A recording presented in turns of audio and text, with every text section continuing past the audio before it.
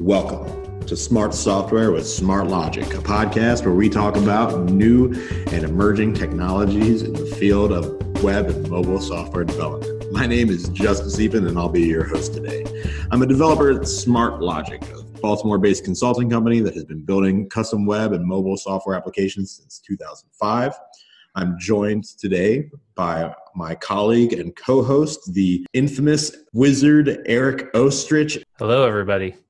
Great. And Eric, can you maybe tell us a little bit why this episode is a very special episode in comparison to our usual? Yeah, so this episode we recorded the Saturday at lunch of Lone Star ElixirConf 2019. What did we talk about in this episode? Because we definitely hit a lot of topics, but it's definitely worth listening to. So we kind of talked about Elixir.next, kind of what's coming in that, releases in the core, numerical computation performance, a lot about that, Big O of Elixir, language wars, and the challenges of adopting Elixir in your workplace. So we somehow managed to get probably the 10 most important developers in the ecosystem all in one room. Kind of a big deal. So give it a listen. Here is the Lone Star ElixirConf 2019 lunch episode. We are at Lone Star Elixir 2019, sitting in the green room with a number of the speakers and keynote speakers that are here for this conference. I'm going to let them go around and introduce themselves,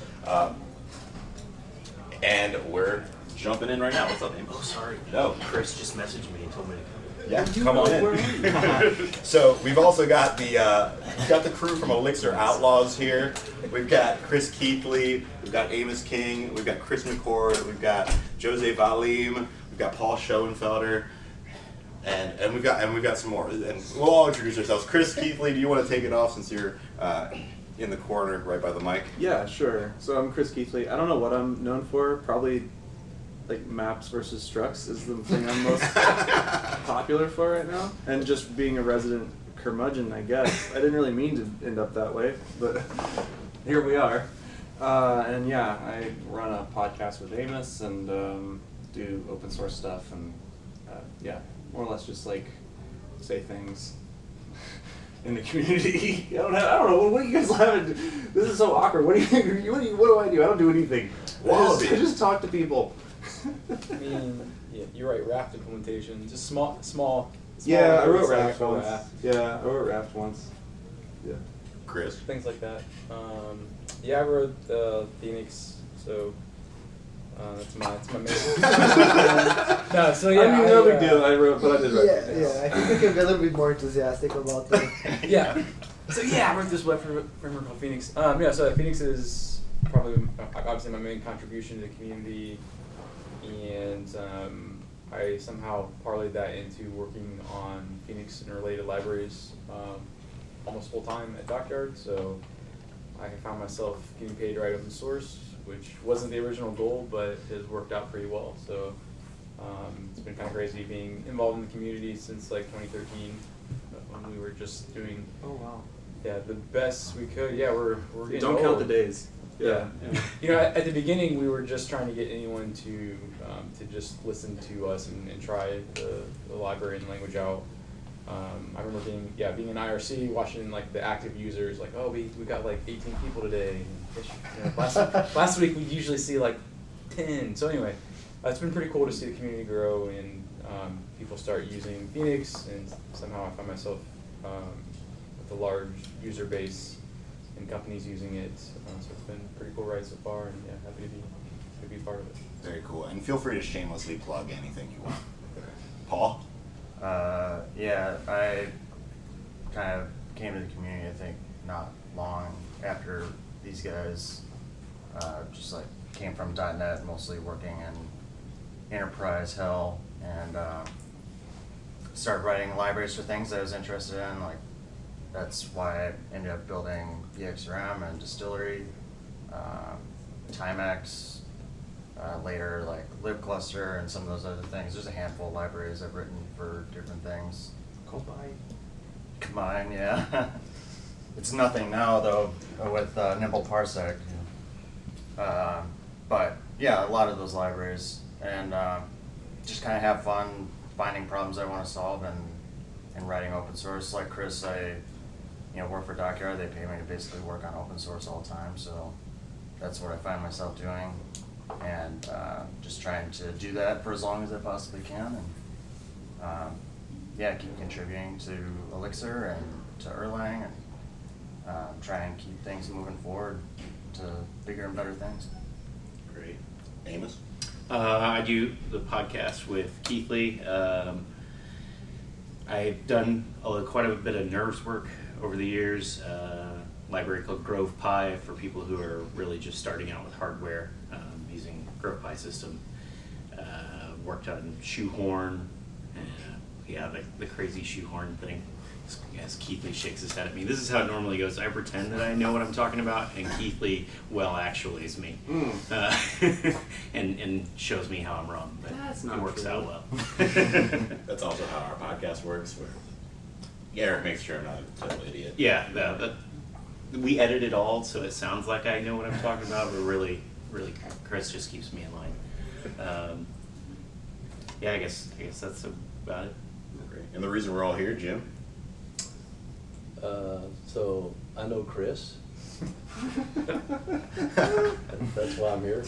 I know Chris. So It's an inside joke, but yeah. he does know me. I thought you were talking about me. Oh, Yeah. Oh, Jeez, wow. McCord, don't get ahead of yourself. Golly, man. Just everything's always about you. Which one of us is the other Chris? Oh, snap. No, I mean 100%. I'm the other Chris. Like, let's I met not be I coy. met Mr. McCord for the first time on IRSSI, right? So Mhm. he was talking about Phoenix over sugar. There were a few A options. few things were trying to crop up at the time, right? Phoenix, So, Sugar, Thunder. yeah. Wait, there was something, a project named Thunder? Yeah. Remember? I don't even remember that. Darko. He joined. He was the first Phoenix core team member. But he Oh, yeah, I remember that. disappeared very quickly. Oh my But yeah, God, he this is wrote the first. He helped with the first project generator. amazing. Yeah. I tried to Fun use. times. I told him I would really wish I could use Phoenix, but it was like only like a week old.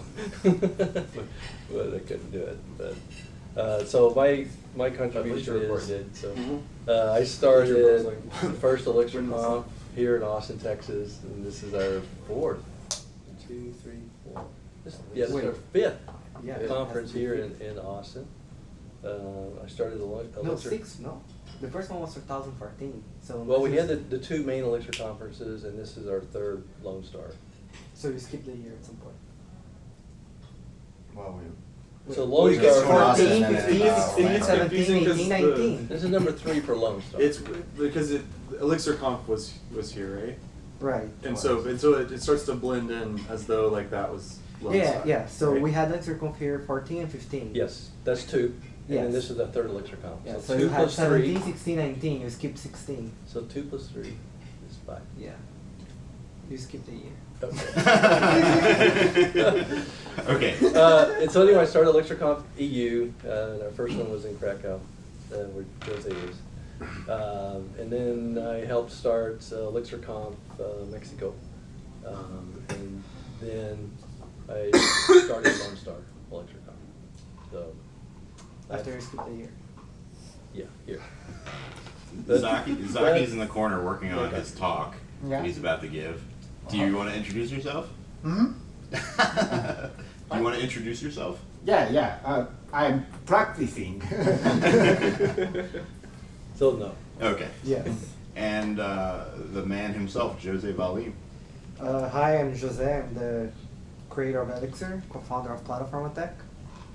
Yeah. Great. And then I'm Eric. Mostly do silly text games. So yeah. Great. So I think we should start with Jose and hear, partly what was the impetus behind Elixir. I know we've all heard that before, but now, where's it going? Where's the future? Oh, the future. That's great because I was looking for an excuse to delegate the question to all of you. And the future is in the community, so your turn. But speaking seriously, At my last ElixirConf keynote, I talked exactly about that. Like Elixir is a programming language, like the things you want to have in the programming language. We are mostly done, so the next thing we're doing is exactly releases, bringing a minimum set of features so we can have release as part of core. And after that, I'm on permanent holidays, and it is really up to the community to continue extending Elixir, bring it up to new domains, and tackling new challenges. So releases just came up in that answer, and I guess Paul, you can really talk about where we stand with the releases and where we're going. Jose's kind of taken, the general concepts that were in EXRM and Distillery and, made it part of Mix. I don't know that that's been released yet, but that's in progress, I think. Planning for the next major release. Yeah, we're out in July. Yeah. According to our every 6 months release. So yeah, that would be the first time that releases would be part of core, and it would be like the fundamental primitives, right? It's not the full feature set that Distillery has, and that's intentional. The idea is that the community provides those extensions and additional features. Distillery would be one of those libraries. My aim is to essentially rip out the parts that will now be in core, and then just act as kind of a library on top of things to provide some of the things that don't really belong in core but are nice to haves anyways. This past year, when I was working on Distillery, it was mostly about figuring out, how are we going to deal with the question of runtime configuration and just how do we get that last mile on the features we need to really make this part core. I think Jose was really helpful in helping me work through that, and we came up with the config provider stuff, and that seems like the right abstraction for this, but it remains to be seen, once we've got stuff actually in Mix, how it works out. I think, we've seen with Distillery, a lot of people have been really happy with the 2.0 release and, how much easier it is to use versus how it used to be. And I hope that, with it in core, it becomes even easier and there's just less friction. People always expect that deployment to some degree is solved by the language itself. In some languages it's just kind of a given because you're compiling to a static binary or something, but it's a little bit different in Elixir because we're kind of this blend of, interpreter based, but also doing some form of ahead of time compilation. So it's a little bit confusing that you don't get some artifact that you can then run right off the bat. But with releases in core, I think it'll feel more like that, more like there's a native solution to deployment, and that should help people feel like there's less of this pain in the process. Especially back when EXRM was kind of the primary tool, there was a lot of edge cases and things that didn't work particularly well, a lot of areas where it wasn't very flexible. And that was the main reason for rewriting it into Distillery, was to provide more extension points and things like that. But there's still lessons learned even in Distillery. So now that we've kind of iterated through a lot of those different pain periods, I think Mix has got the right abstraction. Excuse me. Did you mention about the compiler on of Elixir? Yeah. Yeah, I mentioned the compiler. Yeah. I'm developing the compiler of Elixir. This is Haysga is a part of compiler. This compiler. So I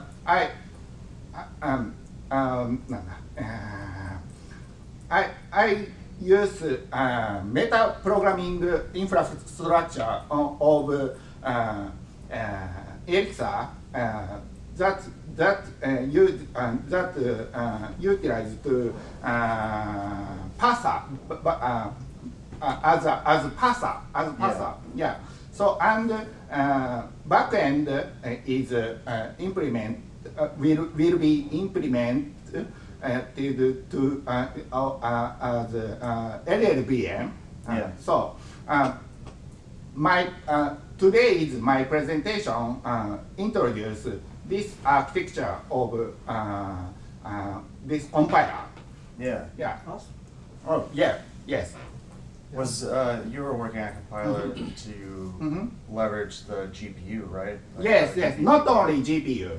Yeah, that's cool. Now I developed a focus on GPU and SIMD instruction, but not only them, but also all of computation on Elixir. Okay. Yeah, I mean those kind of efforts I think are important because particularly being able to leverage the GPU for things like vector calculations or heavy math will enable us to kind of close the gap with performance on the beam's weakest point, which is really It will raw help there would be computation. an answer to the unsubstantiated adage about number crunching, Right. Yeah. which is like, which is like true, but also like no one has any measurements, so it would be nice to say, oh yeah, if you need to do this number crunching, we actually have a great option for that. Yeah, thank you. Solved, Yeah. done. Can you expand on that a little bit? It's, Oh, you do? Okay. yeah, so I think is we inherited that from Erlang. So and from old Erlang, because it's not a problem in Erlang anymore. So the issue is that Erlang would be slow with number crunching, and when we say slow, it's not like we are comparing to C, we are comparing to Fortran, compared to Java. We're not We're not comparing with PHP. I'm not dissing on PHP, just saying that in benchmarks, it's one that comes. Right? My vision includes this vision. Yes. Right. So and so it is slow if you're going to compare with those languages, but when this was everybody talked about it was before we had NIFs. Yeah. So Erlang improved by adding NIFs, which is a way that you can run native code like C in the Erlang virtual machine.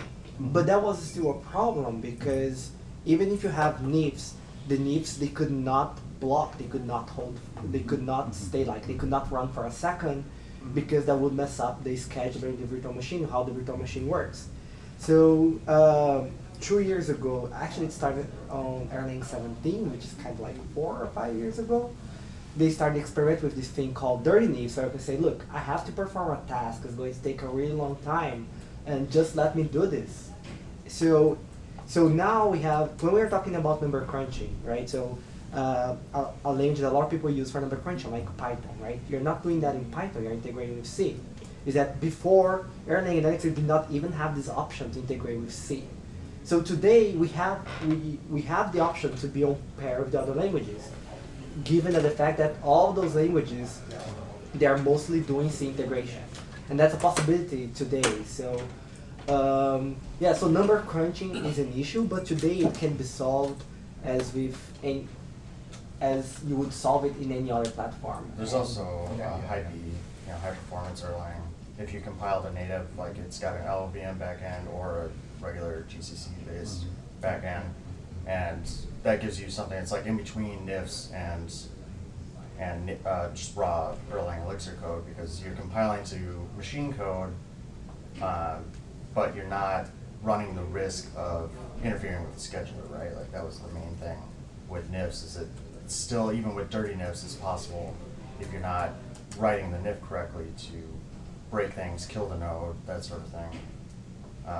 But I don't think Hy-Vee is particularly used too often, or people aren't necessarily aware of it. But right. So the thing about Hype, Hype is a way you can say, I want to compile this code to native, and it goes there to your Erlang Elixir code. It's going to compile that to native, but with built-in integration in the VM, it uses the same memory model and everything.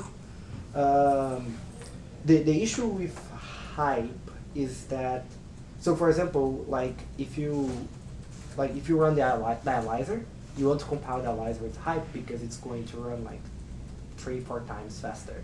So it can really be an improvement, but you need to make sure that you are compiling a closed part of your code base. Yeah. You do not want to be jumping between Hype compile code, not Hype compile crossing code. the barrier is really expensive. So for example, if you say I have so if you say I have this numerical computation where everything is expressed like this, and then say, look, I want to compile everything here and everything that this calls to native, then Hype is going to give you a improvement.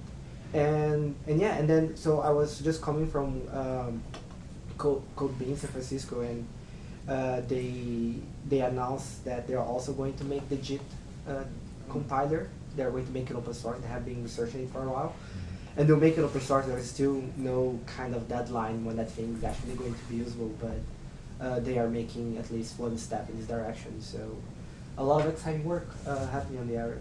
Yeah. I also think though, like, and I mean, I'm super excited about all that. That's going to be awesome. I also think that it's funny when people comment on, you know, the Beam being slow, and those are the same people who are like running web services, and they're like, I want to run web services that like do all this I/O work, and just it's very funny to me because there's so few pieces of that problem that are truly CPU bound, and they're all bound by like networks. And more than anything, in my opinion, at really high scales, you're bound by failure. Like you're bound by like faults, and you're bound by faults in the system and how you handle those faults in the system. And it doesn't sort of matter that the Beam is slow, even if you took the line of reasoning that it is slow, like computationally, like just does less CPU than Java does or whatever. Because like you're able to handle faults so much better and run all these things concurrently and like isolate failures everywhere. And so I don't know, like when I look at our metrics and like see our traffic spikes and stuff, it's like I couldn't imagine trying to do any of this with Java. Like I've worked on big systems with Java running at scale. It's like this is a nightmare.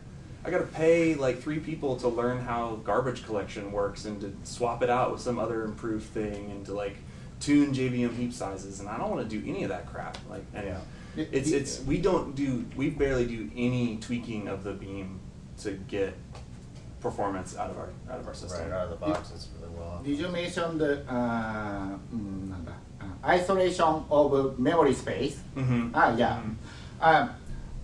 I agree strongly because ARM VM is very strong memory protection.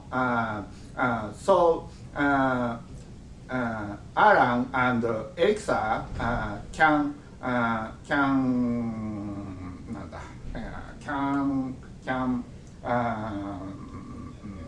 use leverage. Yeah. So, but now NIF means native interface function is not. I think not. This is not called invoke new process of ARM VM. So the in NIF cannot multi-process programming. So Haskell is can't multiple programming.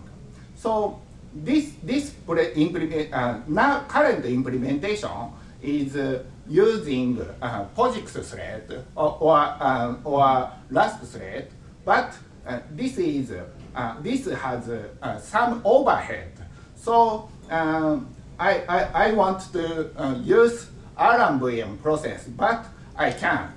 Mm-hmm. I see.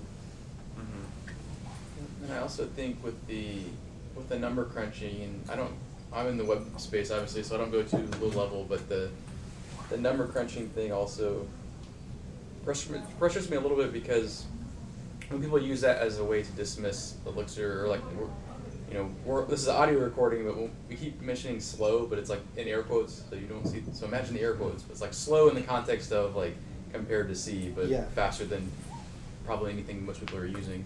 But the thing with number crunching specifically for me is, and someone could correct me if I'm wrong, but is this a true statement? I can represent, if I'm trying to represent the largest integer possible, that the Beam would exhaust system memory. Yeah. Versus overflowing. Theoretically. So for me, I think the conversation around this too, like people, they just see, oh well, it's slower than C or it's slower than Java, but the the nuance is like what Chris was talking about. Was for one, at least coming from the context of what I think a lot of us in the community are building, like it doesn't matter at all. But for two, like there's a trade-off there where like we don't have to worry about the specific data types like overflowing. Yeah, And don't have there's- to worry about the different and kinds there's- of and there's- integers. and there's legitimate reasons for that. Like when you look at Erlang and the problems they were solving, like if you want a system that's up and running for months or years, like you don't have to worry about like if I'm bumping some counter reference, like oh well, I ran this for 8 months and it crashed because I overflowed an integer. It's like there are valid reasons to some of this number crunching being quote unquote slower, but it's not like oh just we didn't get it right. It's like there are legitimate reasons they are the way that they are. So you're getting benefits from the potential downsides that most people. And that conversation, that side of it, never happens. And I like there are like some things in the Erlang docs because from this scenario like they have to think about running it long term. Is like, oh no, we add this functionality, and then that for example is allocating like unique references, right? And then they're like, well, we have this functionality implemented in a way that if we call it every like second, you're going to get a duplicate. Like they did the math and they put in the doc. Like you're going to get a duplicate in the year 2307. I'm glad you did the math. I'm glad you're safe. Well, I think a lot of people end up too like using a lot of really just bad logic to reason about this kind of stuff. And it comes up with like with the immutable data stuff too, where people say, well, because I can't do. I mean, you talked about this yesterday in your talk. I meant as I gestured to OSA, which is a great opportunity to introduce the guests that just joined us. OSA, Gaius, do you want to introduce yourself and talk a little bit about your history of Elixir? Yeah, sure. I'm Osa Gaius. I worked at several places doing functional programming. Joined a company called Luma. We built lots of consumer devices, and I faced a similar challenge like they were describing here, where by 5 Elixir engineers, sort of like a sort of conflict within the company, and the answer to that by management was to bring in 2 Java developers to rewrite the entire piece of software. And I thought that was interesting because their argument was Elixir is slow, even though we had reached 50,000 devices in the field. But I think they were able to make the argument because we as Elixir developers at the company didn't have a strong stance on why saying something is slow is intellectually bankrupt as an idea, and saying that writing in Java was also equally silly, right? We couldn't say that because we weren't bold enough, but I think they as Java developers were bold enough to say no, your language is silly and it's a toy language. So I think there's definitely a no one's ever been fired for choosing Java, right? Right. Yeah. So I think part of the challenge, at least for me in that moment, was being pretty strongly opinionated about why slow doesn't matter and why Java wasn't the right answer in that situation, especially given a complete rewrite. But I think that's kind of tough when you're in the moment.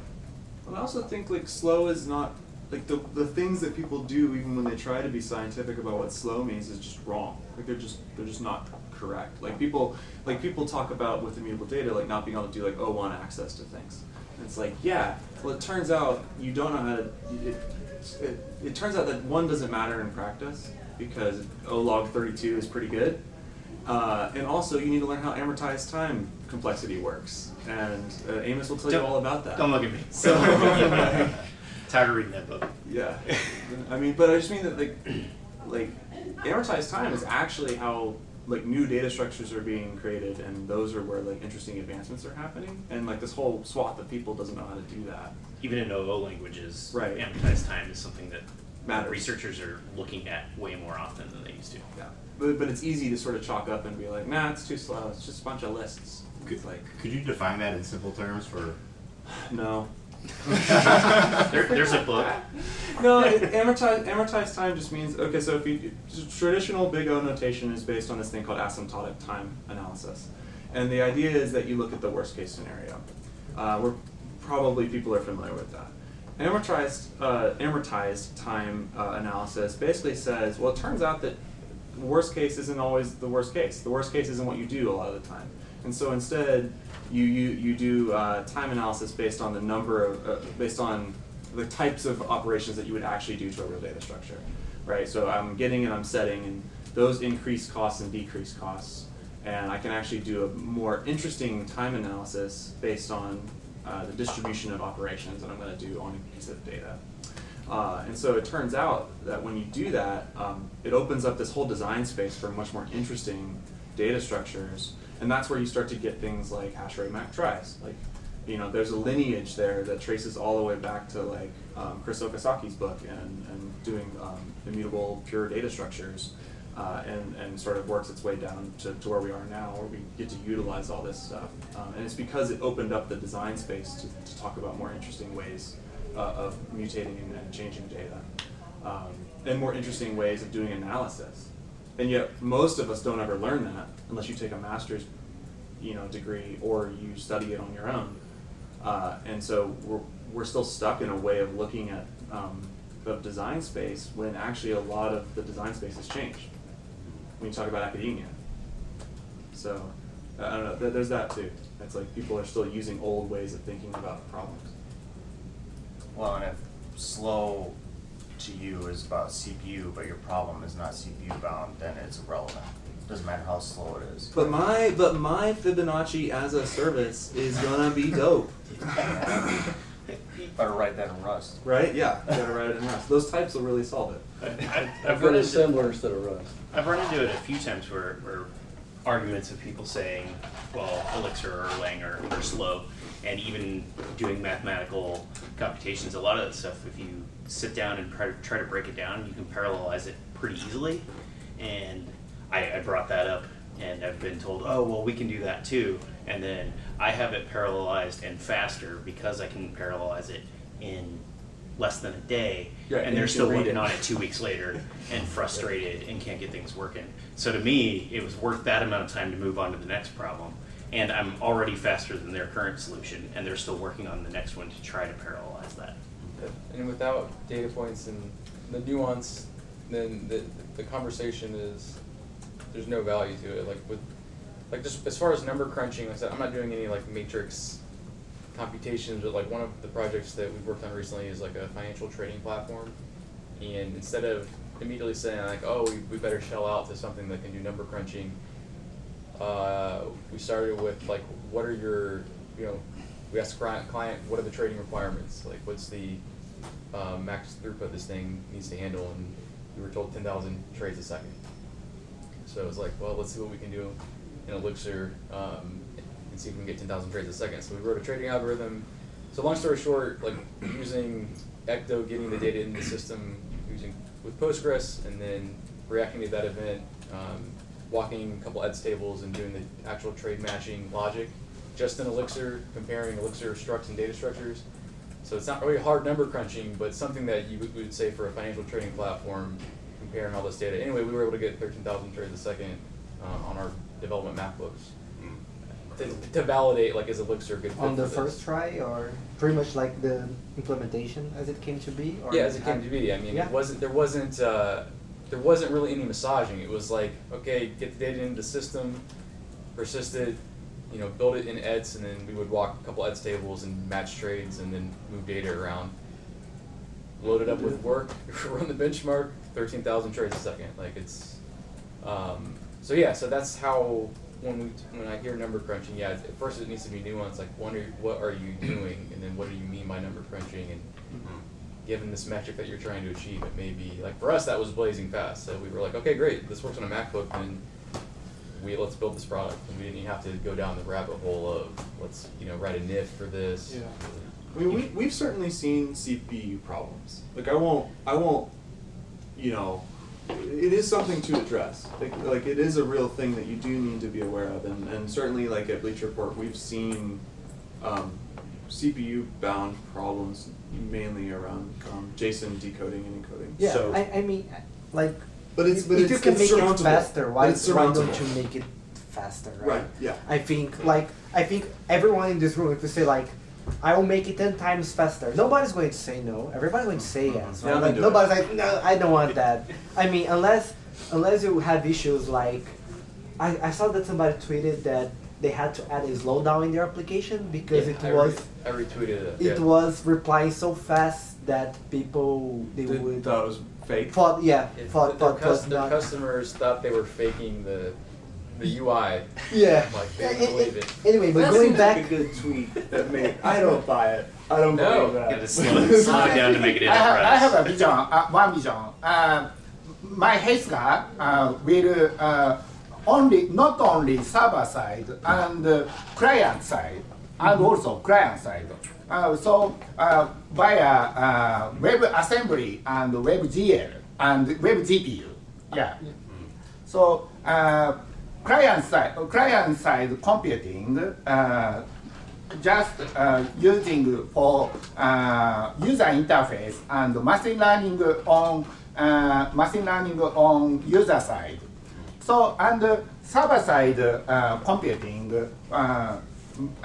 will use database manipulation and some cloud computing. This is my vision. Yeah. So we've got about 10 minutes left, and I want to shift gears from some of the real deep technical topics that we've touched on. And Jose, I'll let you go there. But I want to talk, because Osa, yesterday in your talk, you brought up how Java in the 90s won the language wars, and how that was not the outcome that was actually best for the community. I'd like to hear from you guys. I mean, how do we, and I think, and maybe part of this is being pretty aggressive about it, how do we take back the mantle? How do we displace the top dog and sort of rectify this error in the marketplace? I think. Yeah, just a second. I just want to finish the thought. Sure. So, so like we would all take a performance speed, right? Like everything can be 10 times faster, right? But the goal is that, the point is that performance in the huge majority of the cases, it's like salary, right? Like who would like here at a 10 times raising salary? Everybody's like, yes, please, right? And no one say no. But we as engineers is like, we want to receive a reasonable amount of salary, so we can focus on our work. We don't have to worry about things. The same thing with performance. You want to have a good ballpark where you can do everything, and then you can focus on everything else, right? So assuming that performance is good, is in a good place, then you're going to value everything else. You're going to value fault tolerance. You're going to value the programmer productivity, happiness. You're going to value the tooling. Right, so in the most cases, the performance is in the good ballpark. And yes, and there are things that can improve, right? So for example, in a web application, I think what could be improved with performance? It's like JSON, JSON code. Right, That's something that could improve. But even things like in other languages, in other frameworks, would be a problem like template rendering. Template rendering is a problem-solving thing. There's nothing to speed up there. It's go as fast as it can, and so like. In an application, I see possibly encoding the code is very good in performance, and to maybe get something that's going to be 3 times faster than what we are right now, and then to me, like, if I would say why I would want things personally to be faster, is just to make the compiler even go even faster. That for me, that's that. I want, to me, if I can get a 10 times faster compiler, to be that, to be about the tooling. But I think like most cases, the performance is totally fine, going to be totally fine, and you can look at everything else. Yeah, sorry, I had to. No, I think that's interesting, right? Because I think if we assume that performance is already good or good enough, I think then the real question is, how do I, as an engineer, convince my manager who manages 10 people to let me spin up this Elixir thing to solve this problem when we already use PHP or Java, right? So I think the real challenge isn't how do we overturn Java or replace Java, whatever phrase you want to use. I think the real question is how do we get a seat at the table so that when we make that decision, it's not, here's this random esoteric language versus here is the best performant language that there are a bunch of libraries for. And I think that's that takes more work on our end than it does from a language level, because I think we have to come to the table with an openness and say, like, what is the Java thing you care about performance for? Like, okay, how many requests per second do you want? How many trades per second do you want? Okay, I'll go build you a system that does that. Let's compare, apples versus apples, rather than, I think today, people assume, that we don't have a sort of an answer to the performance question, and so they sort of automatically dismiss it and say, well, let's just pick something we know is quote unquote performing. So yeah, I don't think it's about winning. I think it's more about getting into the conversation. But do we think that generally performance is the bottleneck of Elixir adoption? No, I don't think it is. It's No, I think it drives the adoption. So we just had Ben Cardarella walk in the room. We're Right. shooting a Right. podcast right now, and you're on audio if you want to be. Do you want to maybe answer this question about how does Elixir win the language war and displace Java as top dog? I don't think it will. I don't think that's realistic. I don't Yeah. think, Yeah, I don't think if that's that's a the goal- Sisyphean task. Yeah, no, Do we I'll care? be honest. If that's the goal, is to displace Java, I think it's going to. Failure is the only result of that. I think that a more realistic goal for Elixir is to probably aim for like top 3, as opposed to go for number 1. If you go for number 1, like displacing how heavily like Java benefit from the time in which it came up and where systems were being developed from scratch and they assessed what language to use. And now at this point, if you're trying to displace Java, you have to convince those organizations to replace what they currently have, which is significantly more difficult than going in and deciding something from the get-go. So I don't think that's a realistic approach. I think instead, like I said, like top 3 or something like that. But as far as methods for doing so, I mean, like my talk said, it's a more nuanced approach. The performance and the developer ergonomics, these are all good for engineers to discuss with each other. And I think some engineers that have been faced with those problems see the value of that. But there has to be an economical reason that is brought back to non-technical people on why they should adopt this or consider it. And the economical reasons vary from organization to organization. So someone came up to me after my talk and said that they've been interviewing with a bunch of companies and they want to use Elixir in these companies, and they asked me how they can get Elixir to get adopted into those companies. I said, I can't answer that question without understanding what the pain points of those companies are. And maybe in some cases it's not the right answer, but it's, I mean, the specific points that we've seen with difficulty bringing Elixir into companies is talent availability, which I think, so my argument in my presentation about those that are able and willing to transition to Elixir, I think has truth to it. I wouldn't put it in there if I didn't think it was true. But I think that there is just a gap right now between where Elixir is in other languages are in terms of available like high caliber talent. Like, you know, bringing over Rails engineers to doing Phoenix apps is good, but when you start to, you know, when you start to get into more of the weeds of like building out like really like highly concurrent systems and what that takes, that's where like some real training needs to occur. The other side of it is going to be just, you know, a lot of companies are burnt out on being told that they need to now try out this other thing. This has been a consistent problem that we've seen. Like, it used to be that companies like to get ahead of the technology curve to a degree, and they would talk about, or they'd be willing to adopt it because some new engineers came in and said, oh, this is what everyone's doing now, we need to do that.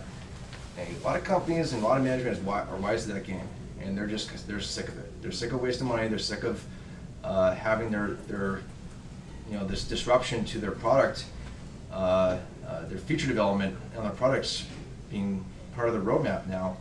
I think what they're looking for is long-term investment in a particular platform or technology. If they're willing to accept what they currently have, okay.